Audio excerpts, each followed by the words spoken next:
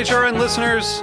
As we celebrate our 15th year, we are deepening our commitment to giving voice to the next generation of food systems storytellers, and we need your help. Our internship and fellowship programs help activate new possibilities for underrepresented and underestimated young people through experiential journalism, audio engineering, and production training. Through these unique programs, HRN helps food equity stewards build essential workforce readiness skills that expand their potential and foster economic mobility. Please consider supporting these critical programs. And with a minimum donation, you can be entered to win a dinner for two at an amazing restaurant in one of 8 cities and tickets to a concert at a great venue in one of those cities. We have incredible partners across the country who have donated, as they also share our passion for helping to educate the next generation of food systems storytellers. Check out heritageradionetwork.org/15 to donate and enter to win today. That's heritageradionetwork.org/15 to donate and enter to win today. And make sure you donate before March 31st. Thank you.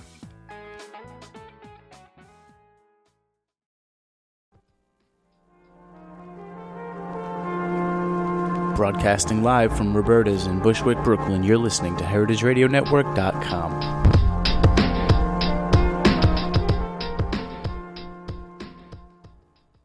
The following program has been brought to you by Cane Vineyard and Winery.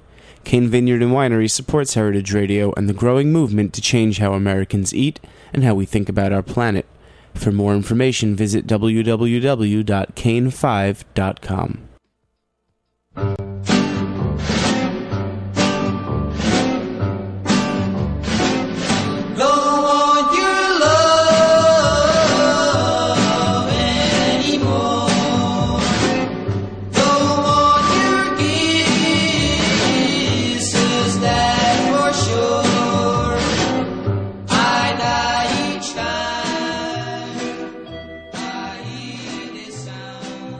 Hey, you're listening to Let's Eat In on Heritage Radio Network. I'm your host, Kathy Arway.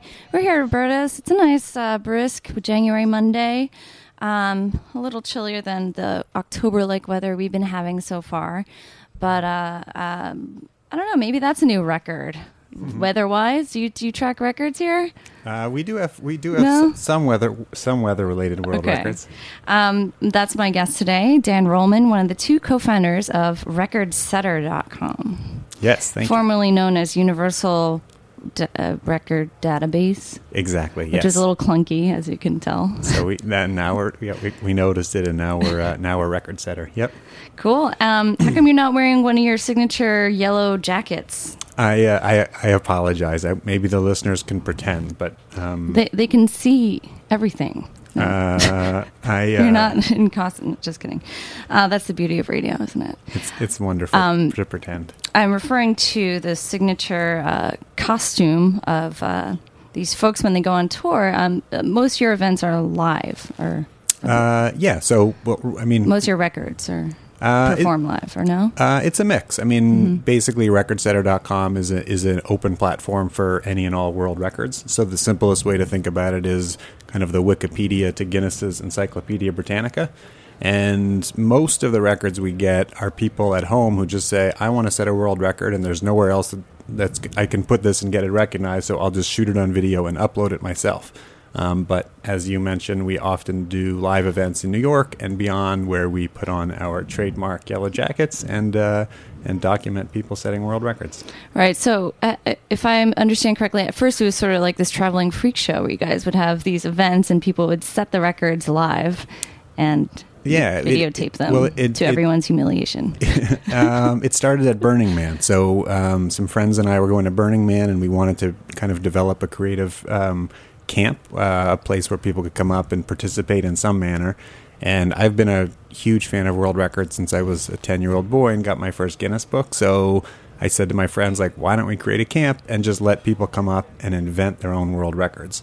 And, we just did it for fun. This was in 2004, and we just did it as a fun project. And people came up and just kept blowing us away with records like the fastest accordion rendition of The Devil Went Down to Georgia. That sounds awesome. Yeah, it was great. And then another guy was on those springy stilts, and he did the most consecutive backflips on stilts. Whoa. And so we were just seeing this amazing display of human creativity, and and we were just letting people create the rules and invent the world records themselves. And, at this time, this was when Wikipedia was really starting to blow up and change our notion of what an encyclopedia was, and use the powers of the internet and kind of the collective hive mind to create something much bigger. And with all these world records that kept growing at Burning Man, I thought there would be an opportunity to kind of open up and democratize world records and make a platform where there's where everyone is the best at something. Yeah, exactly. Right? That's our core philosophy. So I met my co-founder Corey Henderson, who's a tech genius extraordinaire, and said, we have 100 world records from Burning Man. Let's build a website where we can allow people to dream up and create their own world records. Now, what was it that you saw at Burning Man that must have inspired you to do this? I can't even imagine. Oh, yeah. I'm sure there's a lot of crazy stuff. You got to come sometime. It's a lot of fun. The magic of Burning Man is that, there's no commerce. So it's a community of 50,000 people, and all this creativity is on display, but they're just doing it out of kind of a labor of love. So, musicians are bringing their own turntables, and dance troupes are doing their own performances, and they're just doing things that they love to do. And sort of like a homegrown variety show, it sounds like. Yeah, I think that's a pretty good description. And kind of one of the core philosophies of Burning Man is no spectators. So like after going for 1 or 2 years and just kind of saying, wow, like I am in an amazing amusement park and I'm kind of sucking up everybody else's energy, I think I really said, I reached a point of saying like, all right, I want to participate in this, and I want to think of a way that we can, my friends and I can do something and give back. So awesome. that was kind of the birth of, we were called the Playa Book of Records at Burning Man, and then URDB, and now recordsetter.com. And now a book called The Record Setter Book of World Records, it looks kind of like a tongue-in-cheek version of the Guinness book. Is that the idea? But it's... I don't think we sometimes are asked whether what we're doing is tongue-in-cheek or ironic, and I don't look at it that manner. I think we're just trying to make something that's more open. Right, or a new and updated version of Guinness book. And again, I think the book is not just a display of other people's world records, but it's really hopefully a inspirational starting point, so that if you read the book and you say like, wow, these are fun world records, but I want to get involved and set some world records myself, there's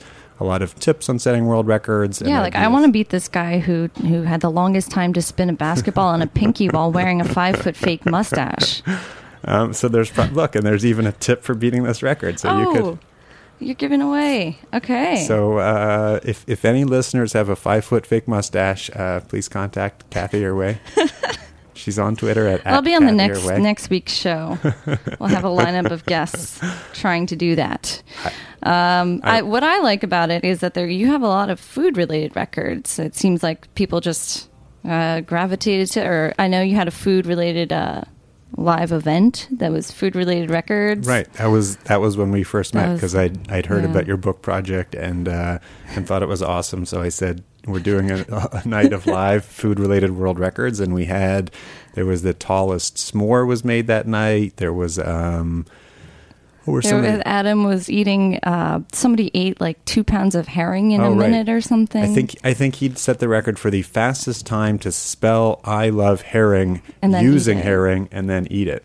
And you came and we recognized you as being the fewest meals eaten out by a New York City resident in 1 year. Right. Except I didn't have anything to perform, so I just got up on the stage there and you didn't. I made fun of people for a while. I had emailed you out of the blue, and I think you were a little bit taken aback. But as I said to you, that was fun. it was a great night. As I said to you before the show, we would love to have you back for one of our other live events, and we'll think of a new record for you.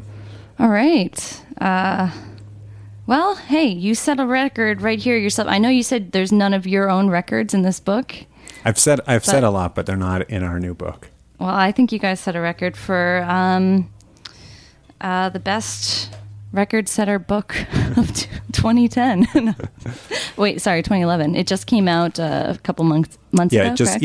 We just did a tour across North America promoting the book and we set an amazing amount of world records around the country. So how did you choose? Because I know, how many records do you have in this database? We have over 12,000 from more than 60 countries now. How did you choose? You had to whittle it down to choose the best of the best for this book, correct? Yeah, this was a really difficult task, both to sort of figure out which records we thought kind of added up. Mine didn't make it in. I know. I'm sorry. That's I'm right. sorry. But it was really difficult. And then, another part of the challenge in writing the book is, these records, people will invent these amazing world records and they get beaten all the time. And so, we'll have the record for, the most images of Uncle Jesse from Full House opened in a web browser at once, which is in the book, and it becomes competitive. Wow. So you put up these kind of left field world records, and all of a sudden you have these amazing competitions going on. So it was really challenging for our team of writers as we worked on the book, because we would have a world record set, and we would interview the person, and we would get their tips, and we would have the page finished, and then all of a sudden we'd come in and some new person had beaten the record. And I bet the original record setter now is on a vengeance to win that title back, and it's a back and forth ongoing obsession. I would say the best example, or the most extraordinary example of that that we have on our site was right after we launched the site, a guy from Australia named Daniel Fowler set a record for the most giraffe tattoos on a shoulder. Oh. And he had one. Oh. And this was a perfect example of the openness of the record setter philosophy and platform is we believe everyone can be the world's best at something. So that was the record he wanted to set. So we had that record, and then a guy from San Diego, a radio station in San Diego said, all right, there's this world record on recordsetter.com for the most giraffe tattoos on a shoulder. We've brought in a tattoo artist, and are there any listeners who are willing to come in and beat this guy's record? So half a dozen listeners were free tattoo, man. Yeah, dude. And this guy, Mike McDonald, came in and got 3 giraffes tattooed on his shoulder live on this radio show. And then, and I always say this was the day we were okay, what we're building works because people are competing in these categories, but also, we've opened a Pandora's box, and I'm a little scared. But I know. I was hoping that you wouldn't say the guy who sticks pencils in his nose just trying to get... I know. Well, we encourage safety. But so the guy in Australia, so a couple months later, I came into our office here in New York, and my team was Dan, you're not going to believe it. I was what's going on? And they're the guy in Australia, the originator of that category, he had gone out and he got 3 more giraffe tattoos on his shoulder and sent in this. Of course. It's featured in our new book, but and you should pick up the book just to see the photos of this guy and his 4 giraffe tattoos. Wow. So is that the end of it, or is there somebody as we speak doing tiny giraffes? We've heard a lot of rumblings, and we were actually out in San Diego on the tour, and Mike McDonald was planning. We went on a local television show, and he was going to come on and do it, but I think his fiance wouldn't let him. I was about to say, who are these people? They're just, they're creative folk. They're creative, extraordinary folk who've never had a place for their talents to live. And it sounds like there's this community that has been built through Record Setter. It sounds like you know them pretty well, and for better, for worse. Just kidding. No, I mean we have people. Our the most prolific and kind of the superstar of the Record Setter community is a guy named Brian Pankey of Springfield, Illinois. He has set over 2,000 world records on our website. Wow. And he's inspired. Somebody made him a fan art book after he set 1,000 records, and people have made paintings of him. So we have. They've gone on to do their own projects, based on the records. Yeah, and cool. they try and take him down. He's been on Letterman now. He's been on Tosh.0, so he's kind of blown up from our website.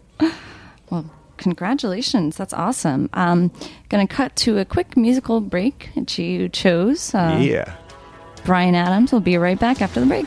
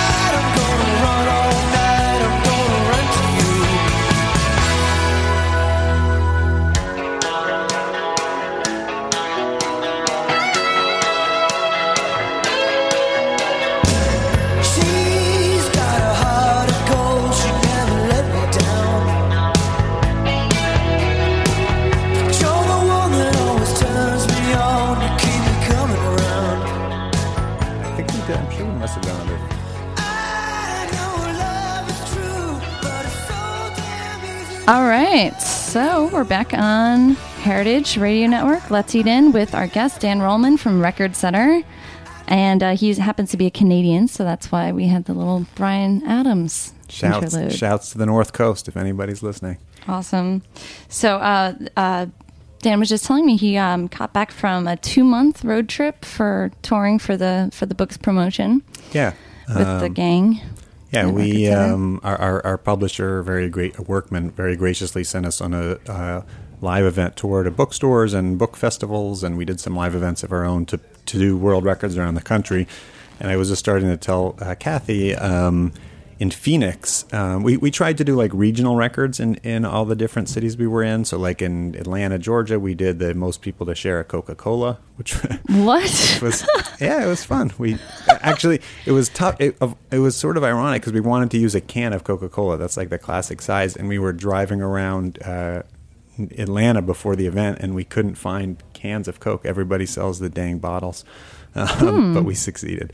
But in Phoenix... how many people were drinking out of the shared can of Coke? I think it was bottle? like 20 or 25. It's a breakable record, so if you're ever having a party of more than 25 people and want to beat that world record... I'd like to try that. That sounds cute. Yeah, it was fun. Everyone sips and it's gone. Yeah. We also have another one of my favorite records, which is in the Record Setter book, is the longest straw used to drink a Coca-Cola.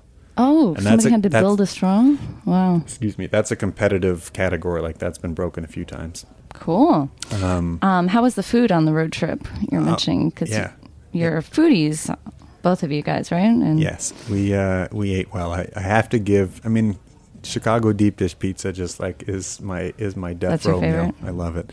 But when we were in Phoenix, we found out that there's a movement underway in the state of Arizona to make the chimichanga the official state food. There's currently no official state food in Arizona, and Phoenix takes great pride in claiming ownership of the chimichanga.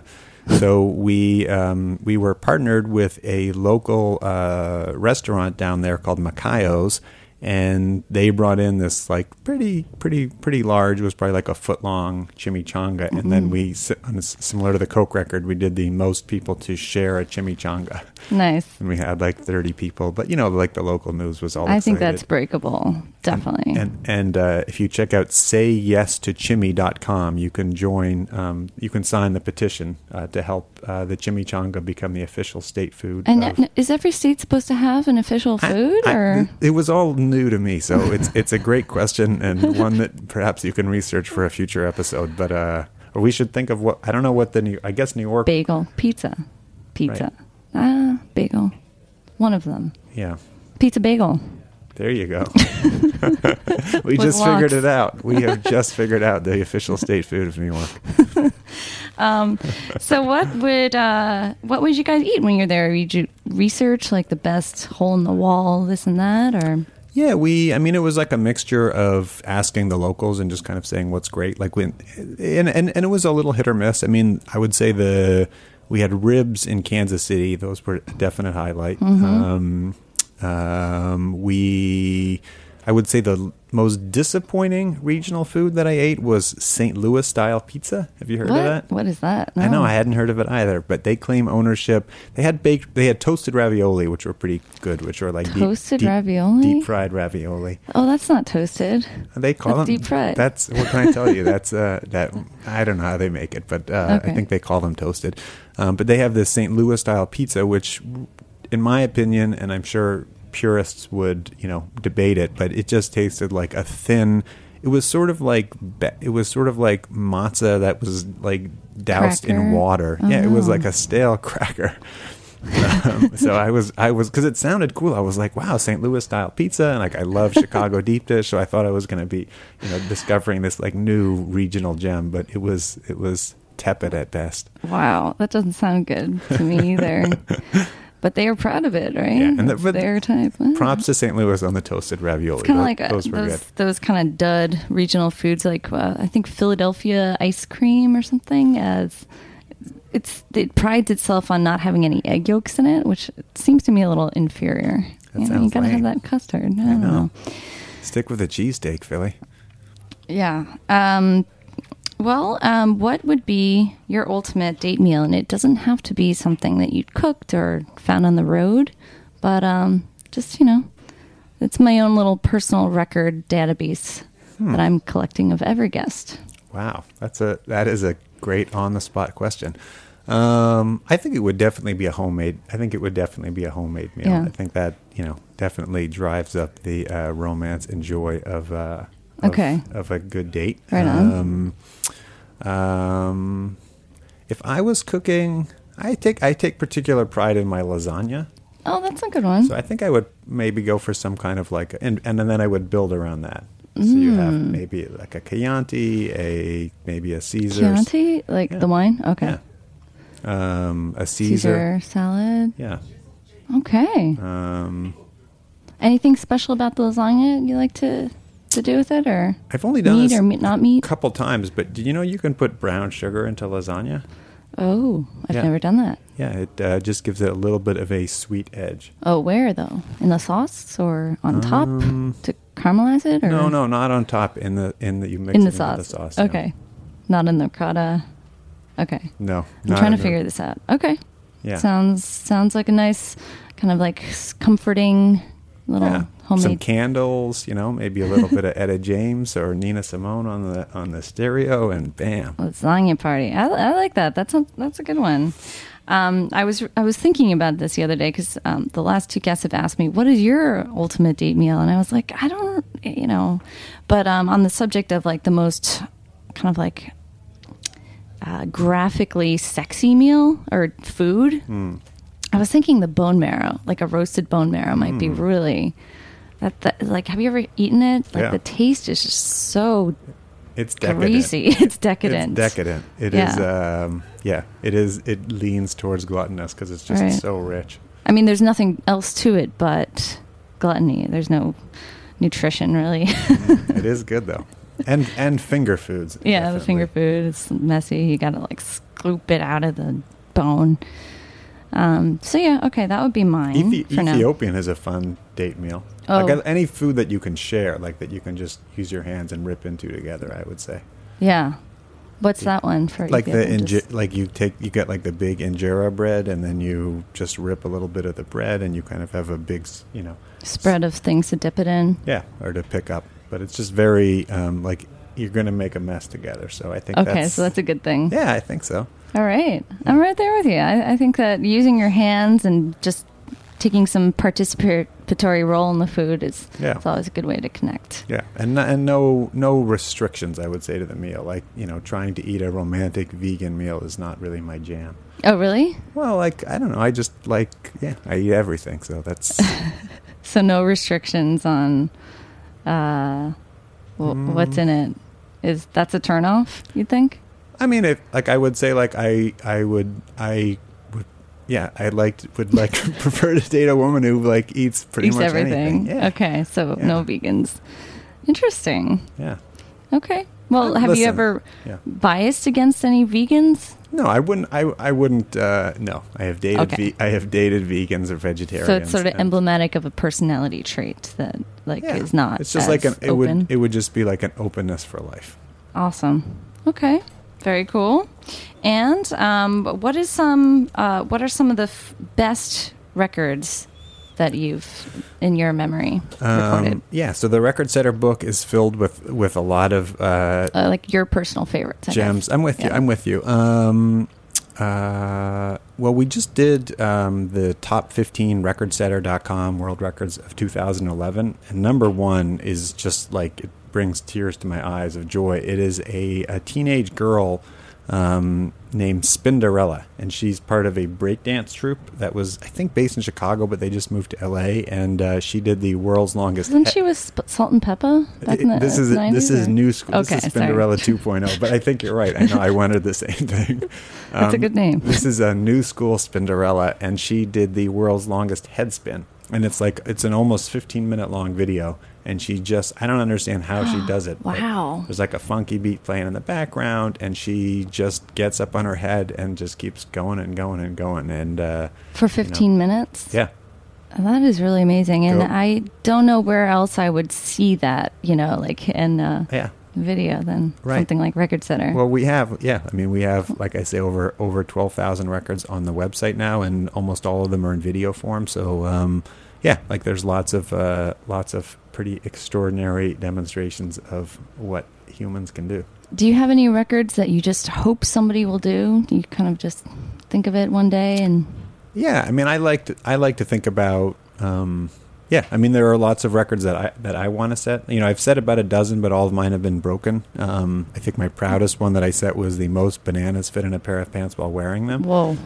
But it's actually been beaten a couple of times, and now it's sort of sparked like a wave of people setting records of I can fit blank in my pants. Like most toy cars fit in a pair of pants, most potatoes fit in a pair of pants. So. I'm a big pinball player, so like I would love to see more pinball records. Like I think a record for the longest time to keep a pinball ball in play would be pretty awesome. Oh wow, that could be pretty long, I bet. Yeah, like yes. Oh, the best players could do it for over an hour for sure. All right, so are those some of your New Year's resolutions? Must play pinball for a couple days straight. I'm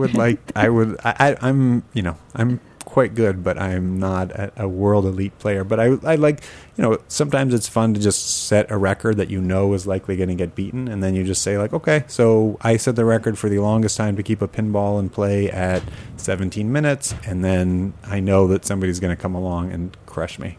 Right, and I like that because the beauty of it sounds like it's not, because there's records for highest scores, but this is something totally unrelated to scorekeeping. Yeah, keeping it in play. It's just fun to then to be creative, and there's so many variations and all this stuff. And again, there's just never been a place. I always say I always use Carrot Top as an example, the comedian. So Carrot Top will likely never earn a space in the Encyclopedia Britannica. He's just too left field. Whereas I think it makes sense that in the digital age, there's an encyclopedia that has space for an entry on a guy like Carrot Top. And I think that same kind of philosophy and thinking applies to world records. There are just, millions of record categories that people can create. And, the existing model to this point has never allowed for those kinds of feats, and we're just trying to build the tool so that people can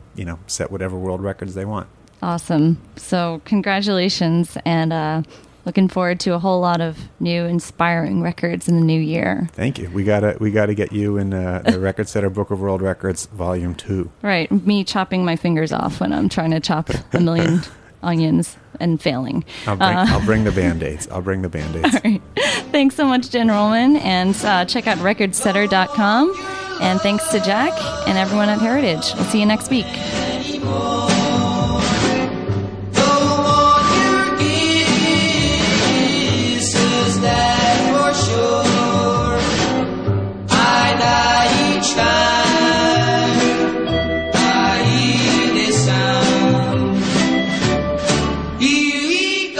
Thanks for listening to this program on the Heritage Radio Network.